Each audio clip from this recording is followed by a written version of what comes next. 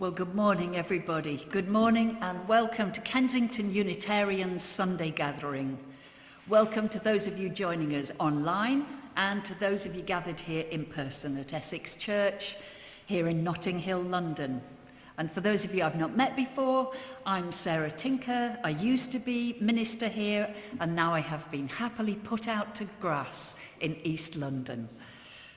Now, today's service is a bit of a personal treat for me because we're celebrating the life and the work of composer and musician William Byrd, who died 400 years ago in July 1623.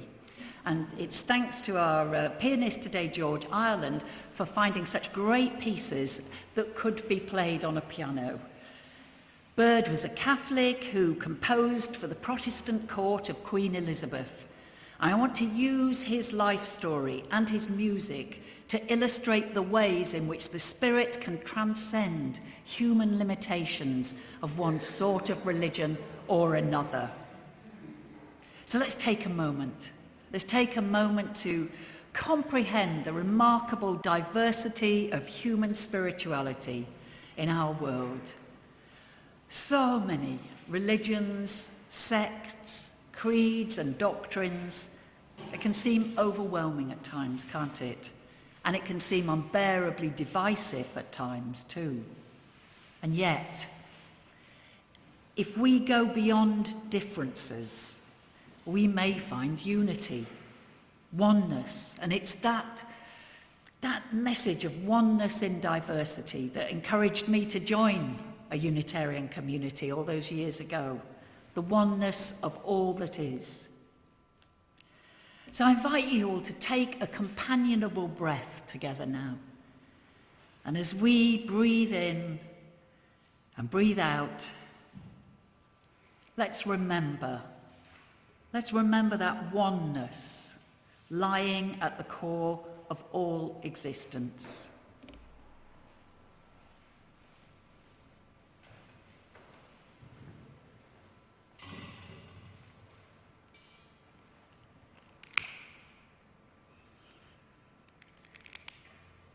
And may this chalice flame, one light shining out as a beacon to us all, may this one light remind us of all that we hold in common, one people living one life on this, our one planet Earth home. Now, if you're here in person and you're lucky, you will have one of these green sheets, but I'm so mean I probably haven't printed quite enough, but maybe people can share if they haven't got one. So we have, as our first hymn today, it's a new hymn called Remember the Flame That Guides. It's written by our Unitarian minister and Welsh secretary, Melda Grantham, to the Beach Boys tune, Sloop John B. And that itself is based on a folk song from the Bahamas, I believe. Now, I reckon, you could argue against this, but I reckon that the Beach Boys could give William Byrd a run for his money in writing complex vocal harmonies. But we're just going to sing a simple version today, although do feel free to take on any harmony you want if you feel so moved. And do feel free to join in singing the words that you'll find on your screen or on this sheet, or simply enjoy listening. Melda's written some great lyrics here, I think. Here's the words of the last verse with the kind of intonation.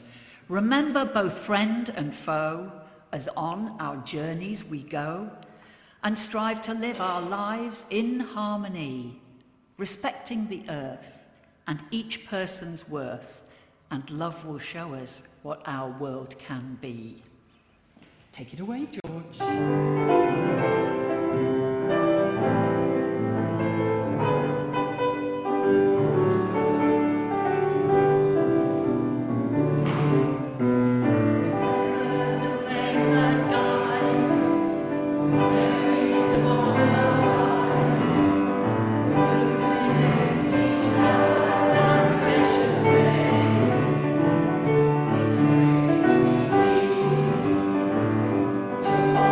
Father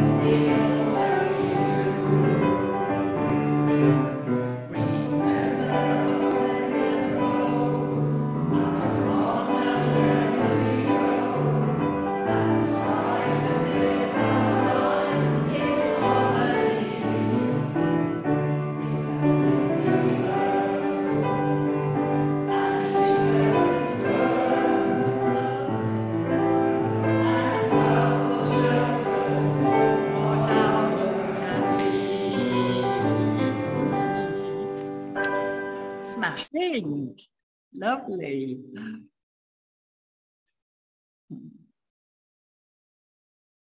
And I think if we look at our order of service now, we're moving on to a time of prayer and reflection. And this prayer is particularly for the founding of our National Health Service.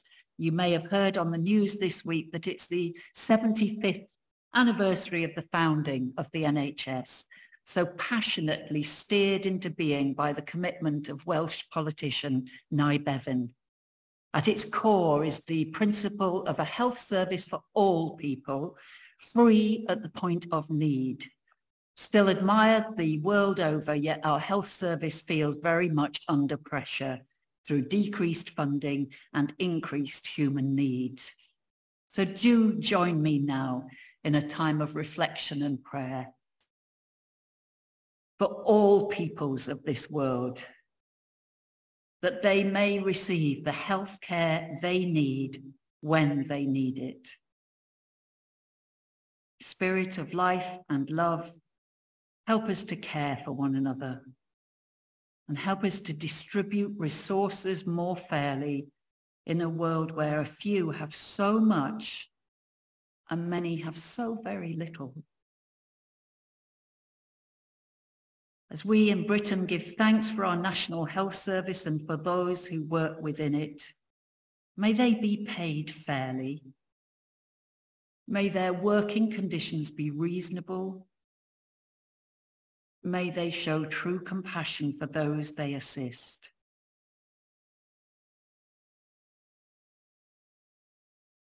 Let us celebrate all those who work for scientific improvement in healthcare. Give thanks for all that is being achieved. And let's celebrate also those who work in holistic ways to care for the whole person at every stage of their life.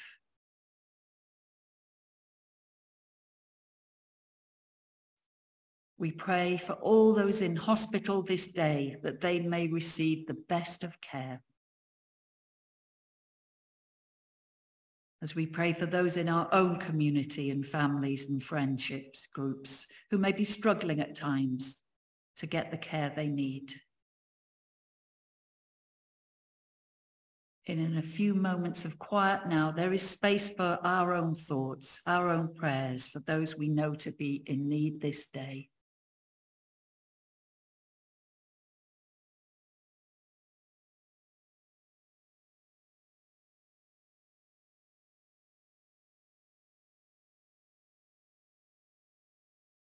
We creatures who live and know that we will die, may our journeys through life be blessed with gentle touch, wise guidance, and the inspiration to live our best lives in service to the greater good of all. Amen.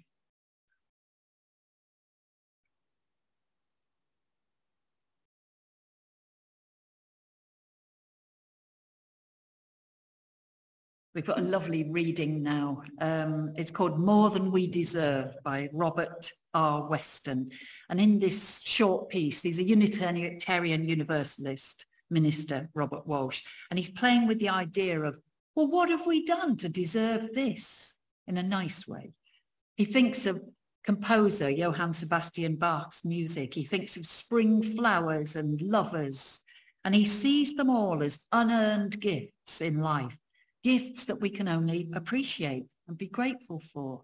So I wonder what unearned gifts you might be appreciating at this moment. This is what he writes. I heard the second Brandenburg Concerto played in honor of Bach's 300th birthday, and I was swept away. I remembered a story about the people who sent messages into outer space, and somebody suggested sending a piece by Bach. And the reply was, oh, but that would be bragging. Some say we get what we deserve in life, but I don't believe it. And we certainly don't deserve Bach. What have I done to deserve the second Brandenburg Concerto? I have not been kind enough. I have not done enough justice. I have not loved my neighbour or myself sufficiently. I have not praised God enough to have earned a gift like this. Life is a gift we have not earned and for which we cannot pay. There is no necessity that there be a universe, no inevitability about a world moving towards life and then self-consciousness. There might have been nothing at all. Since we have not earned bark or crocuses or lovers, the best we can do is express our gratitude for the undeserved gifts and do our share of the work of creation. Great words from Robert Weston there, I think. And it brings us to our next hymn, which is in our purple hymn book.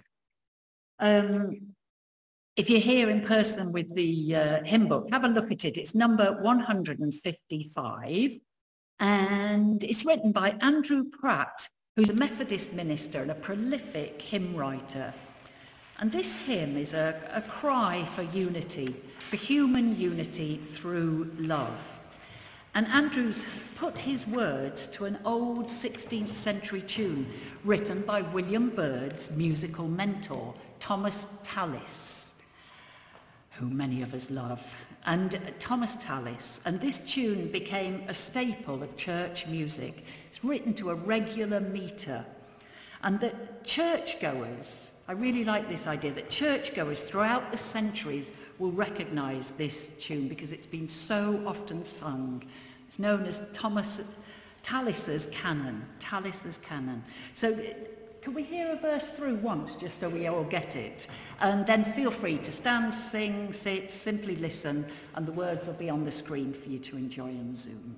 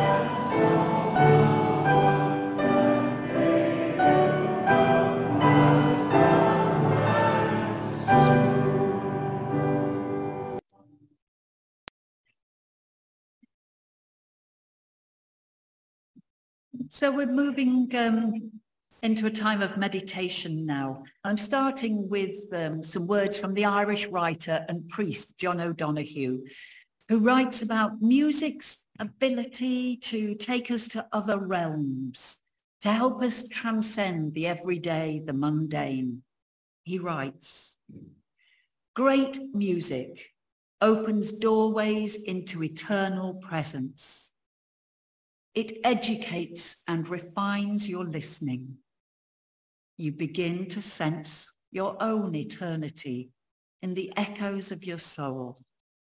Music is the perfect sister of silence." Words by John O'Donoghue. So we're going to share some quiet time together now.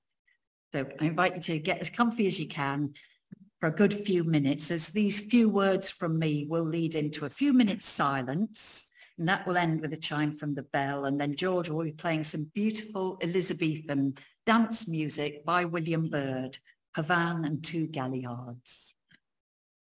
So let's each find our way of being for these next few minutes. Ways that will encourage us to rest within our very being. Letting busyness and any discomfort just drop away for a while if we can. Resting in our seats or wherever we are right now. Aware of the gentle force of gravity holding us in place. Imagining the strength of the earth beneath us. Perhaps feeling the air gently touching us as we breathe in the oxygen of life and release all that is no longer needed. We might like to raise and roll and lower our shoulders in a gentle stretch, allowing life's tensions to be released as we breathe out, feeling our muscles softening and relaxing. And in this stillness we're creating, the invitation is to think of our favorite sounds, perhaps our ideal music or sounds of the natural world. Those sounds that perhaps help us to transcend the everyday. The sounds that take us to another level. Give us a glimpse perhaps of the eternal, of that which contains all. So let's enjoy the fellowship of silence and stillness together now, which will end with a chime from our bell and lead into our music for meditation.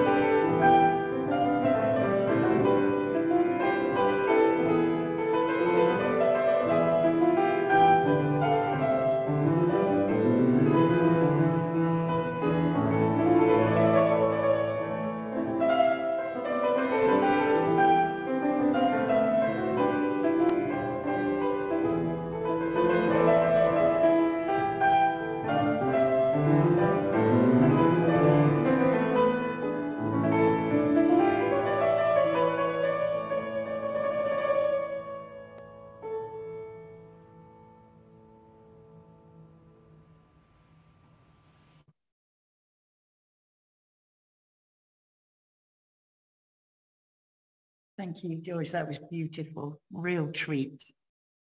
Now we've got the Brian and Sarah double act. And this is for anyone who likes or has liked singing in a choir. I can see a few people here who've been choir people. Yeah, we'll speak up. Right, we'll speak up. Come closer. Okay, I'm your right-hand man, isn't it? Yes, that's all right. Okay. Right, this reading, which we've adapted quite a bit, was collaboratively written by almost every member of the choir of the Unitarian Universalist Community Church in Augusta. The choir members were asked to respond in 50 words or less to the question, why do you sing? And then they've woven portions of their responses into this reading, which we're going to read as a conversation. So I wonder how we'd all answer that question. Why do we sing? Singing is an act of creation, of bringing into the world something that wasn't there before. Singing is a natural expression of my spirit. And at the same time, it can be soothing, energizing, crying, laughing, angelic, or down in the dirt blues. It's all good. Singing is energy going out into the world to create even more sympathetic energy. It can change the world. I sing to create an uplifting atmosphere for myself and others, to dispel that bleak midwinter. I sing for the pure joy of it. I sing for that spine-tingling sensation when you know you and your fellow singers have touched those who listen. I sing because it opens doors inside and out. I sing because it helps me understand the power inside me and how to use it fearlessly and gently.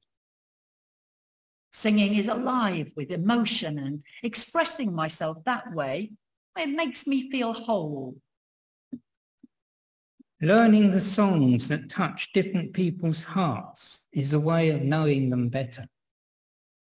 Music allows me to step into the emotional shoes of the composer, to step beyond an intellectual empathy with another person and imagine that I really feel what they wanted to convey. So even if the lyrics are not something I would write, I have a deeper understanding of another human being. Why do I sing? Yes, it feeds the soul. It brings me back to a childhood of singing in the car or while doing the dishes with my family. It engrosses me in something beautiful. And I especially love harmonic chords and the sounds that are made as different vocal lines are woven together into a whole. Music expands my world.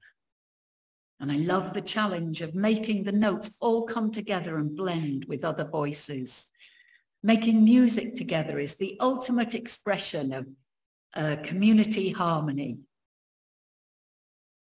Thank you, Brian. We did it. We did it. Yes. Just like a choir. Yeah, just like a choir. It all came together. So that's thank you to Brian, and thank you to Carrie Johnson and to the choir of the Augusta Unitarian Universalist Church. Okay. Right, we've got a long bit of me now, but there'll be some really nice music right at the end. So just settle back. This reflection is called Musicke of Sundrie Sorts. So I have enjoyed a week of immersion in William Byrd's music as dear old Radio 3 and the BBC mark the 400th anniversary of his death in 1623.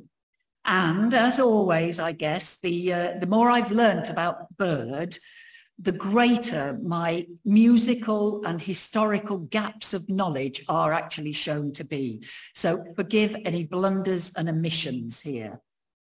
Really, what I'm saying in this section can be summed up thus: that William Byrd was a key composer of the English Renaissance, who was regarded as a father of English church music, although after his death, his works in Latin almost disappeared from use and were only rediscovered and newly appreciated in the late 19th, early 20th century. He was equally well known for his secular music in Queen Elizabeth's reign, when music and dance were so very popular.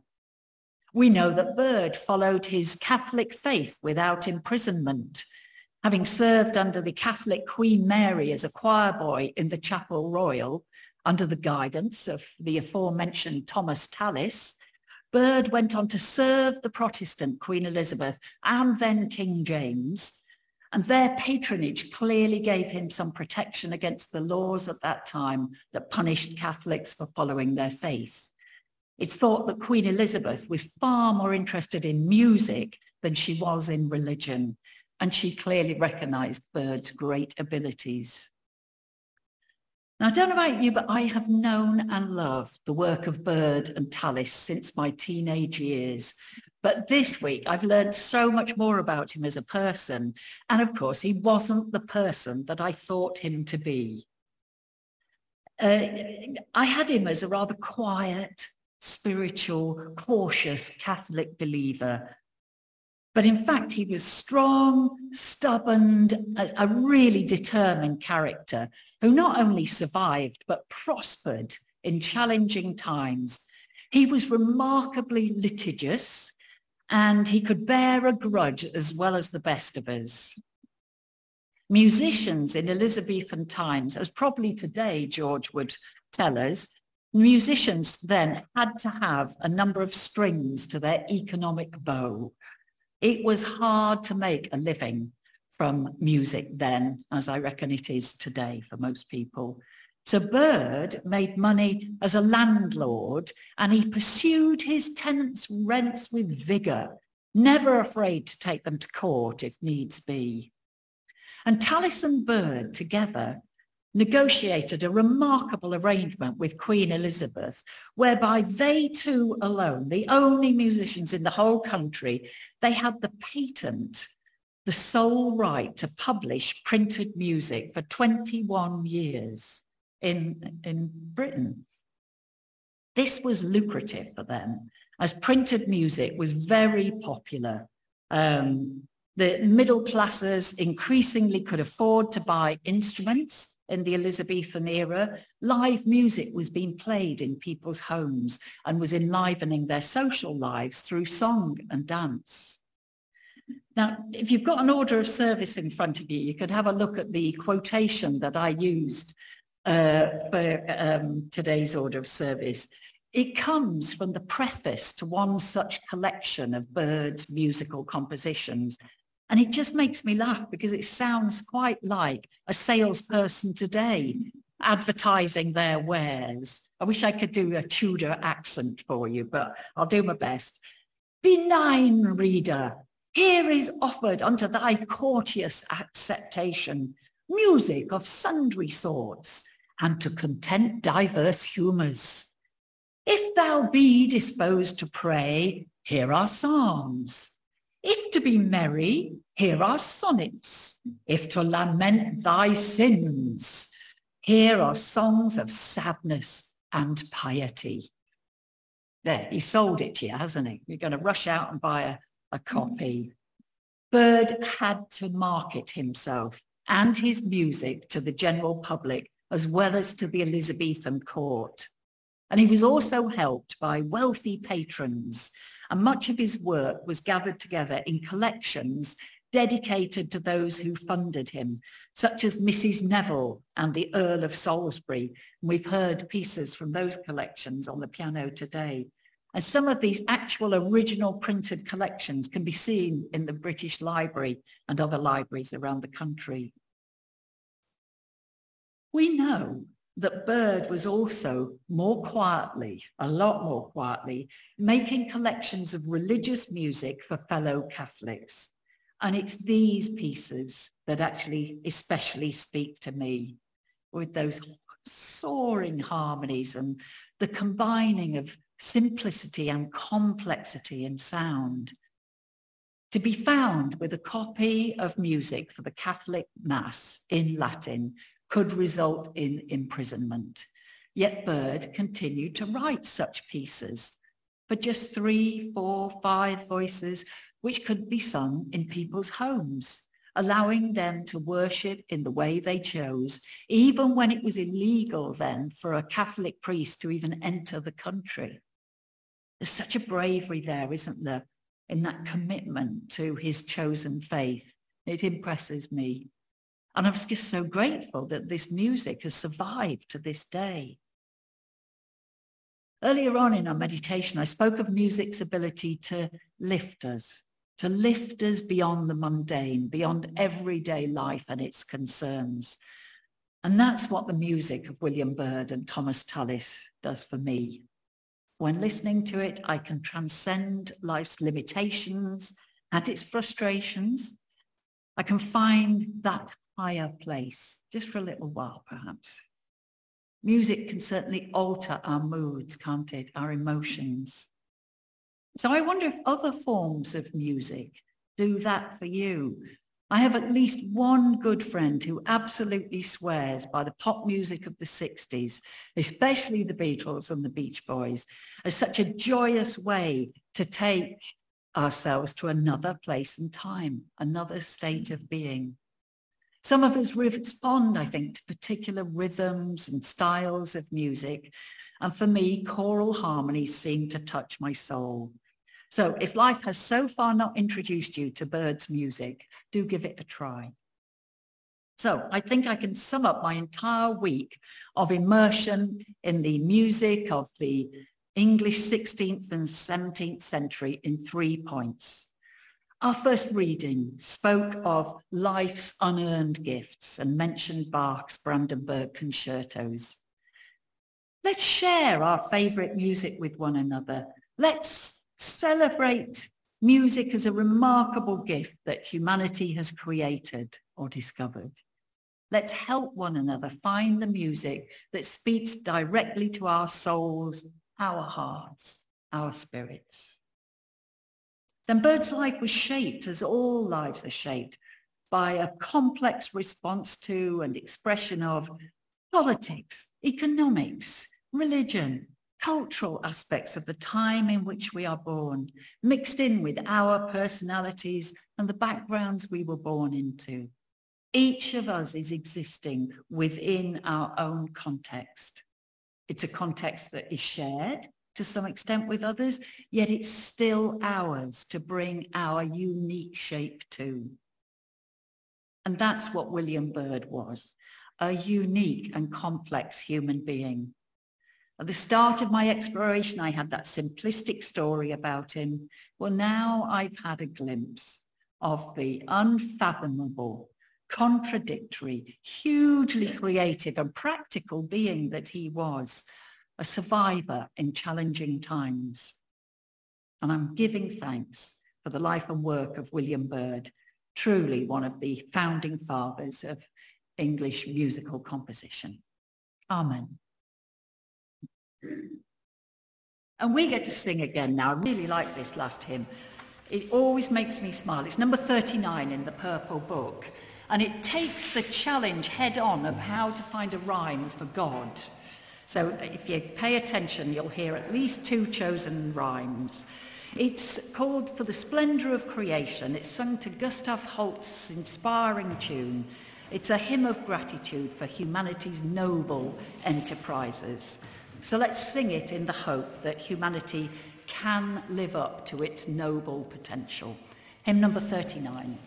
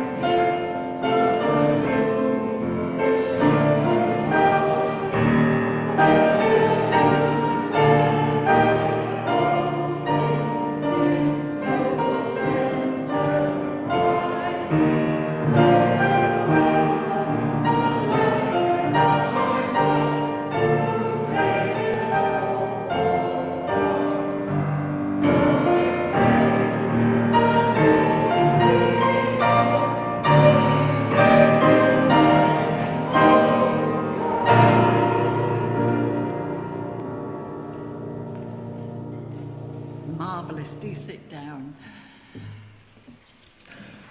Well, my announcements now, and my thanks go to George Ireland for particularly splendid piano playing today. I think dear William Byrd would have been a little bit pleased with us, if somewhat confused. And thank you to Ramona and Charlotte for technical support, and to all of you for coming to church, be that in person here or online. It's great you come and join us. Thank you to Brian for reading, and if you would like to read sometime, do let your minister, Jane Blackwell, know. It's always great to hear different voices. Now, details of various activities are on the back of the order of service today and also in the Friday email, so do sign up for that if you're not getting it at the moment. Remember, we have these wonderful online gatherings called Heart and Soul each Sunday and Friday evening, and this week the theme is travelling. It's a really nice way to just be together with other people and pray and share things. There's an outing to the Tate Britain on Wednesday the 12th of July, which I think is this coming Wednesday. So there are details there of how to find Heidi and let her know that you're coming. Don't forget we have dance classes with our one and only Sonia, who I think is online today. Hello, Sonia. Those are Friday in person here at the church, but there's also, I think, a Wednesday class. Check that with Sonia online. Next week's service will be taken by the Reverend Dr. Jane Blackall, and there's a singing class on the last Sunday of the month. And I think, Patricia, you're going to remind us that you're all invited to a party.